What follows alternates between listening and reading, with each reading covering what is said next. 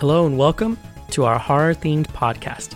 Come along with us as we explore horror across several different artistic mediums. From horror films to comics and video games, join us in our deep dive into the horror genre with Myrrh. They talk about the death of consciousness and how they're basically going to be, they being the aliens later on in this film, are destroying the Earth to use it for like new capital, essentially, and that we're all asleep to what's going around us. With Mitch. I feel like it was struggling with how to end itself.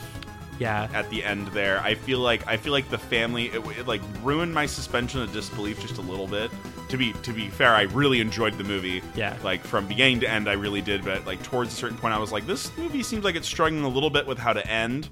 And myself, Jonathan.